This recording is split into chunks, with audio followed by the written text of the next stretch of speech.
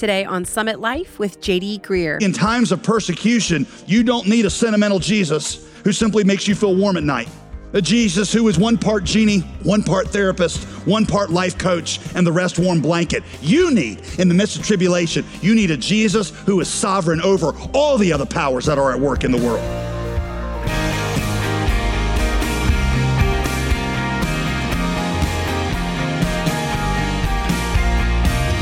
Welcome back to Summit Life with pastor, author, and apologist JD Greer. I'm your host, Molly Vidovich. We trust you had a wonderful celebration yesterday with friends and family, but we also understand that for many people, Christmas is not really a season of hope and joy. Good cheer and glad tidings are actually a painful reminder of a broken relationship, a long sickness, or an empty place at the table. Well, today, Pastor JD draws from John's vision of Jesus in the book of Revelation to uncover for us why we need that same vision today. When God takes us through tribulation, remembering his love and power will help us stop shouting and start worshiping. As always, you can listen to any of our teaching at jdgreer.com. But for now, let's join Pastor JD as he shares a message he titled, "The Cradle That Rocked the World." Get out your Bibles if you have them and open them to the book of Revelation. Most of you, I realize, are not that familiar with the book of Revelation. To you, it probably seems like the Lord of the Rings installment here in the New Testament, and you are not quite sure exactly what to do with it. But I was very familiar growing up with the book of Revelation because the Christian tradition that I grew up in, that was the Christian school that I went to, was pretty obsessed with the book of Revelation because we were really obsessed with the end times. We had our charts and our timelines and with our depictions of the last days, our educated guesses about which political figures and which Hollywood stars were represented by the various beasts in Revelation. We had our annual prophecy conferences. It was the highlight of our church calendar every year. We had our end time movies. We had our rapture board games. None of that is a joke. I personally was particularly obsessed with the rapture, which is the belief that Jesus will come again in the clouds one day and believers will rise to meet him in the air, after which point Jesus will unleash basically hell on earth for the space of 7 years called the tribulation. And so as a young boy, 5, 6, 7 years old, if for any reason at all I could not find my parents in the house or they did not respond to me calling out, I would run through the house in a panic, just sure that I would find my mother's clothes neatly in a little pile as she has ascended to be with Jesus, because that's always how it happened in the movies. They always left their clothes behind, which I'm not sure why we thought everybody's going to fly through the atmosphere naked, but that's just how we saw it. Anyway, there was a book. Oh, by the way, I had this recurring dream. I kid you not. I had this recurring dream when I was about that age that the rapture happened. And this was like the worst nightmare I had as a kid. And the rapture happened and, Jesus is there, blows a trumpet, and we all begin to ascend up to him. And I get to the top of our house and then I fall back down to the floor because that was kind of like just how good of a Christian I was, and to the ceiling and no farther. And so that was the world that I grew up in. There was a book that came out when I was in high school that became an instant bestseller. It was called 88 Reasons Why Jesus is Coming Back in 1988. It was put out by a guy named Edgar Wisnett. He was a NASA engineer. And so you had spaceships and scripture. That was a perfect recipe for capturing the attentions of superstitious Christians. This thing sold 2 million copies in the space of just a few weeks. Now, of course, a lot of people pushed back on Edgar Wisnett and said, hey man, the Bible clearly says that no man knows the day or the hour of Jesus' return. And Edgar Wisnett's response was, hey, I don't know the day or the hour. I just know the week. It's going to be a September 11th through 13th, but the day or the hour, that's still a mystery. I went to a Christian school, and September 11th through 13th was right at the beginning of soccer season. September 13th, if my memory serves me correctly, was a Tuesday. And so at the end of our soccer practice, our coach pulled us in about 15 minutes early and said, hey, it's September 13th. It's the last day. So we're going to just sit here on the bleachers and we're going to wait and see if Jesus returns. He said, and if he does, JD, make sure that all the equipment gets back into the gym and locked up and make sure that's taken care of. Well, you should, that's not a joke. That is exactly what he said. Suffice it to say that September 11th through 13th came and went. You would have thought, of course, that would have been the end of Edgar Wisnet's teaching ministry, but the next year he came out with a book claiming he had just done the math wrong. It was entitled 89 Reasons Why Jesus is Coming Back in 1989. I kid you not, I own that copy as well in my library. Now, I realize that you may not have had that experience exactly. Some of you did, but I also know for a fact that some of you still have some Y2K food tucked into a closet somewhere, and I know a bunch of you own every single volume of the Left Behind series. So I know that there are some of you that at least resonate a little bit with what I'm talking about. Personally, I am glad we are not obsessed like that at this church, but I actually think we might fall into an opposite and maybe even more pernicious error.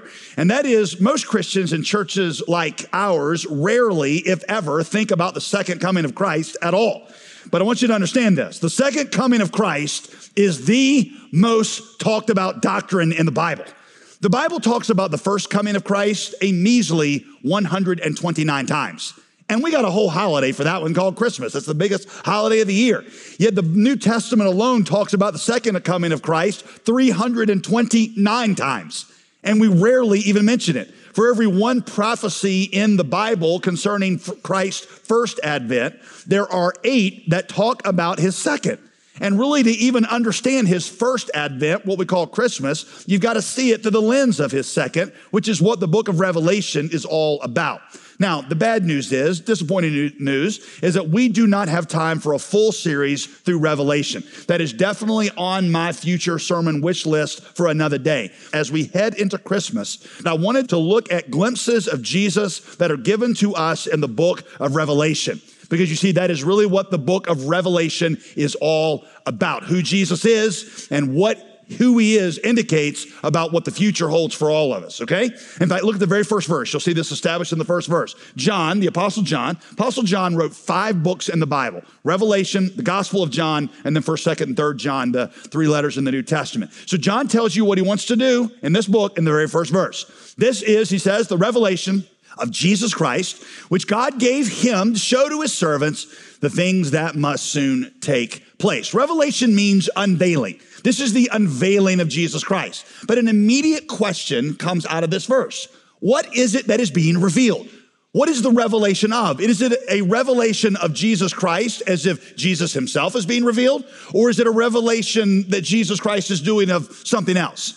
Do you understand the question? If I told you this morning we were going to have the presentation of Hank Murphy, does that mean that we are going to present Hank Murphy to you? Or does that mean that Hank Murphy's going to stand up here and, present his solar system he made that won the science fair? Because, he's still in high school. So is that what I mean? Right? So is it the revelation of Jesus, or is it a revelation by Jesus of these future things? And the answer is yes. The way it is written in Greek, scholars tell us, is deliberately ambiguous because the book of Revelation is both a revelation of Jesus, who he is, that's the most important part, and a revelation of what he sees about the future and what his role is in that future. You see, the main point of Revelation is not to give you a specific timeline of events or to help you figure out which beast is Vladimir Putin or Donald Trump or Hillary Clinton, although that sounds like a pretty vicious 3-headed beast to me, if you ask me. The point is to pull back the curtain of history so that you can see the powers at work behind the politics on earth. People read the book of Revelation with all the dragons and the beasts, and they imagine that it is this delusional fantasy world. But what Revelation is doing is looking at the world through spiritual eyes to show you the powers that are at work behind the powers that you see. It is, in fact, one of the most accurate depictions of the world that you will ever encounter. It is the unveiling. It is the unmasking of what is really going on, where you see the real identities of what is happening out there. It is the unveiling of both the powers at work in the world and the unveiling of Jesus' power above them all. As I was studying it this week, it reminded me of one of my favorite Nicolas Cage movies, Face Off. You're like, is that really your favorite? Yes, next to The Rock, Raising Arizona, Family Man, Con Air, and both national treasures. It is absolutely my favorite. Nicolas Cage, this is a little bit older movie. You may not be familiar with this one. Nicolas Cage works for the government, I think. He's some kind of weapons specialist.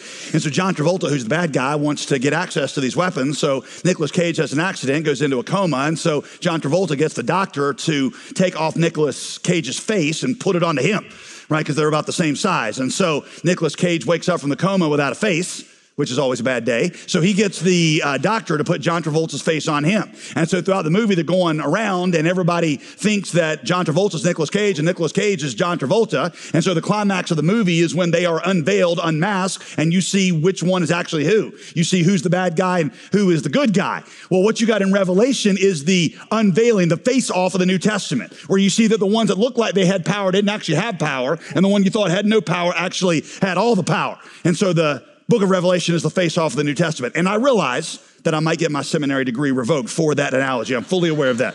But I've always wanted to be able to say that Jesus was the truer and better Nicolas Cage. And so that's about as close as I can get. All right, you see, the church at this point in history, the church in Revelation is not really doing particularly well. I know you got these glorious images of the early church, and it was awesome, and they were just singing Kumbaya. That is not true. The church is not doing well, especially John, the author of the book of Revelation. All of the other apostles have been martyred by this point, except for John, and John has been exiled on the Isle of Patmos, which is the Roman equivalent of Alcatraz. John had been tortured. Eusebius, the church historian of the 3rd century, said that John had been tortured with one of the Romans' worst torture techniques. They put him into a scalding pot of oil and then slowly heated it up until it came to a boiling point, and right before it killed him, they pulled him out. And they would have done this repeatedly. His skin would have been marred. He wouldn't have even looked like himself. He would have lived in constant pain. Christians were scared all over the empire because Nero had made Christians the scapegoat for a number of Rome's calamities, and then he'd use that as a pretext for hunting them down and killing them. And then one of Nero's successors, Emperor Domitian, was preparing to unleash, John knew, a far worse persecution against Christians unless they would worship Caesar as Lord, which of course they could not do. And so John, from his remote isle in Patmos, John can see these storm clouds of tribulation beginning to build up on the horizon. This was not a great day to be a Christian. And so there on this lonely, forsaken isle of Patmos, Jesus appears to John in his prison cell. And Jesus gives to John a revelation of who he is and what he is doing in all of this. You are listening to Summit Life with Pastor J.D. Greer. Remember, you can always find out more about this ministry by visiting jdgreer.com. You know, this time of year is really critical for organizations like Summit Life, and that might be a bit surprising to you if you don't know what it takes to fund a ministry like this. Unlike traditional radio, we don't sell advertising time, so this ministry is funded completely out of the generosity of God's people. When you give to Summit Life, you're making sure that cost doesn't get in the way for anyone who wants to learn and grow in their faith through this teaching. Your generous gift, especially this time of year, helps people dive into the message of the gospel, so we would love for you to consider joining with us today in that mission. And guess what? We'll also send you our ever-popular Summit Life Daily Planner for 2024 as our gift to you. So give us a call at this critical time of year. The number is 866-335-5220, or you can always visit us online at jdgreer.com. Now let's get back to our teaching on Summit Life. Once again, here's Pastor J.D. Now, I realize this weekend that most of us are not facing the same kinds of persecution or any of the kinds of persecution that John and those early Christians were facing.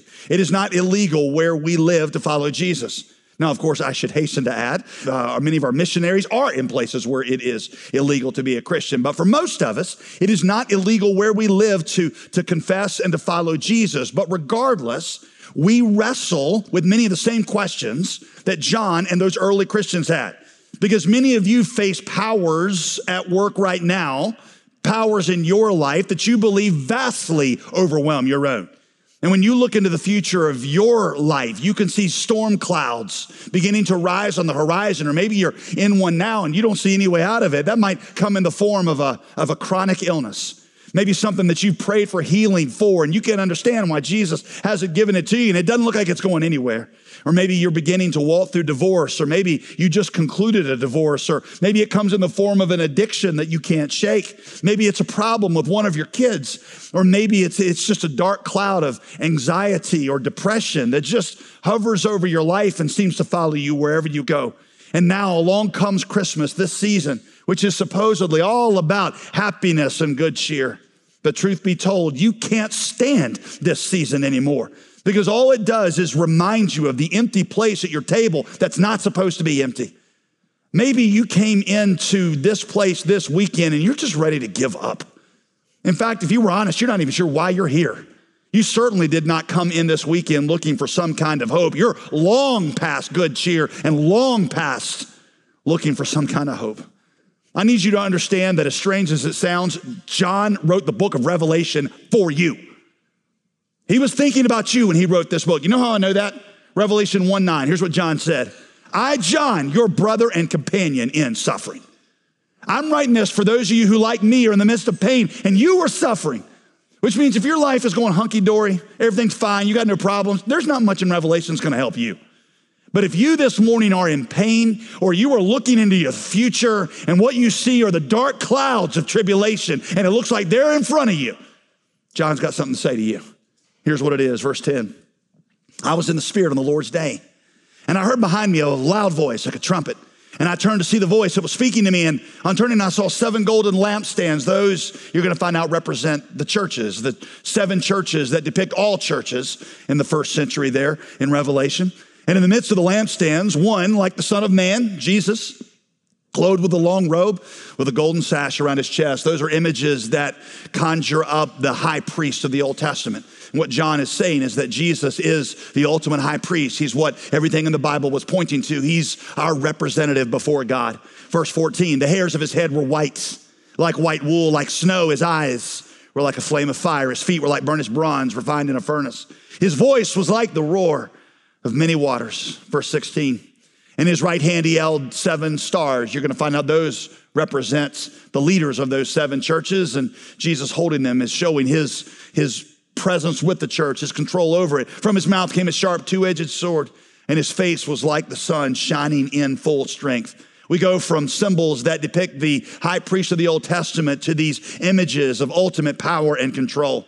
You see, white hair in those days symbolized wisdom. So saying that Jesus has brilliant white hair like snow means that he is wiser than the wise. Having eyes of fire means that his insight penetrates more deeply than the sharpest laser. Having a face that's brighter than the brightest sun, or a voice that is louder than the loudest ocean, which, communicates not just decibel level, but volume and intensity and fullness, is saying that this is a person whose power just goes beyond anything John can imagine. His words are like a sword, which means they possess the ability to pierce, to separate truth from fiction, to separate into parts, and to destroy. The 7 stars he holds, I told you, in chapter 2, you'll see these are the leaders of the 7 churches, which symbolizes Jesus being in the midst of all the turmoil and holding securely the church in his hands in this hour of tribulation. John says, verse 17, when I saw him, I fell at his feet as though I were dead. Now I want you to keep in mind that this is the first time John has seen Jesus since the ascension. And if you know much about the New Testament, you might know that Jesus and John had been BFFs on earth.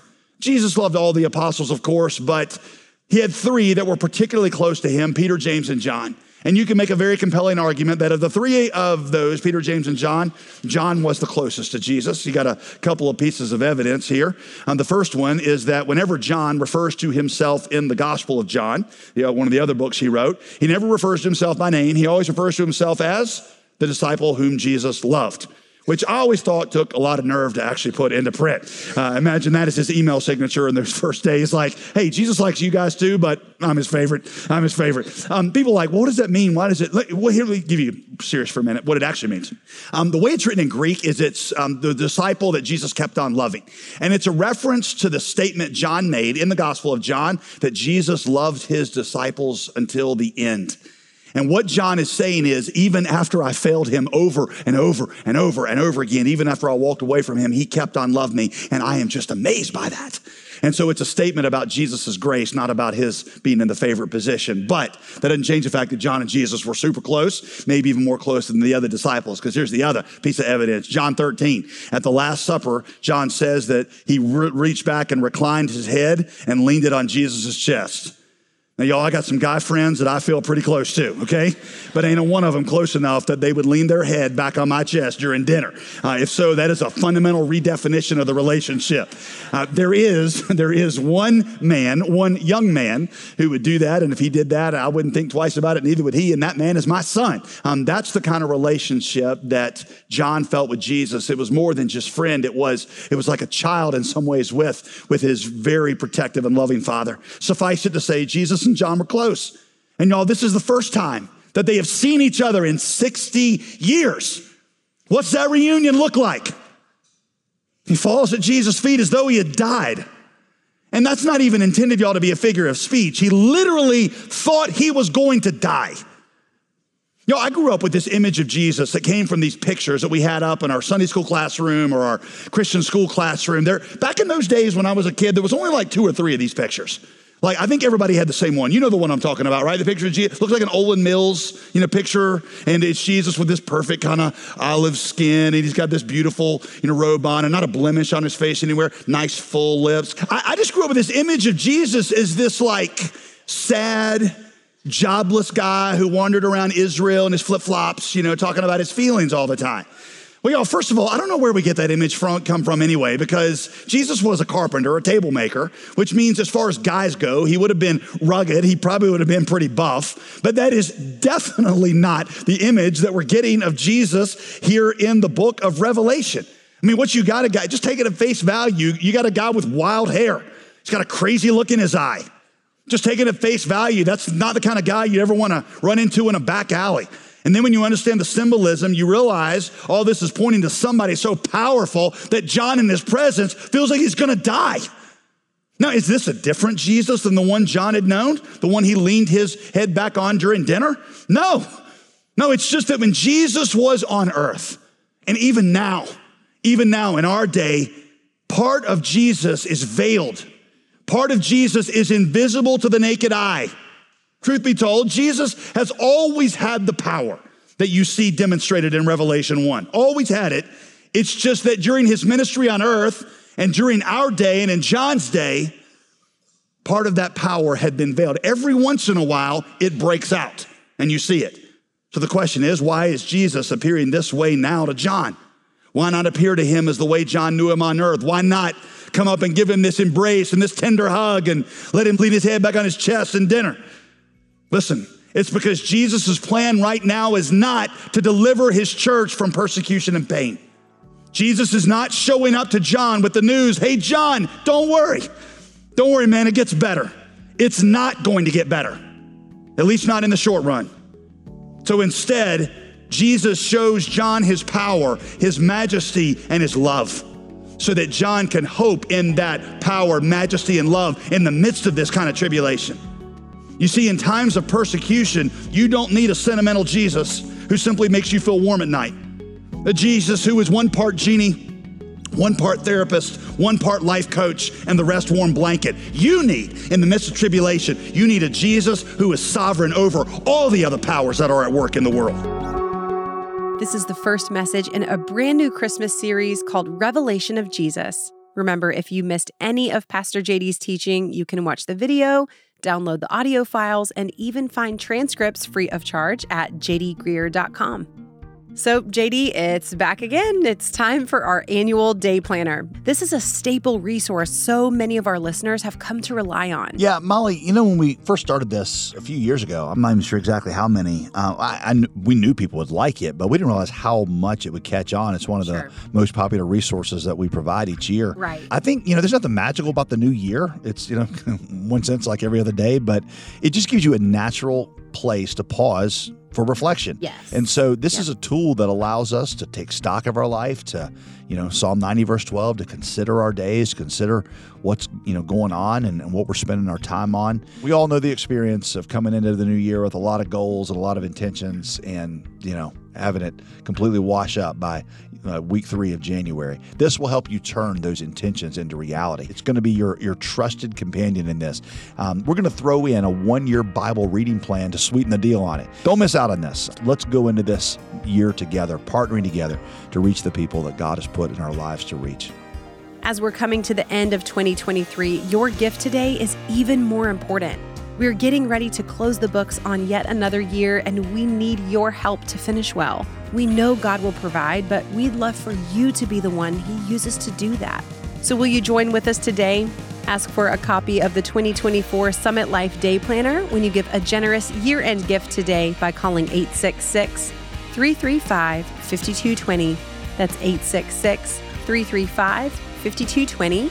Or request the planner when you give online at jdgreer.com. I'm Molly Vidovich. Be sure to join us Wednesday as we continue this unconventional Christmas study in Revelation here on Summit Life with J.D. Greer. Today's program was produced and sponsored by J.D. Greer Ministries.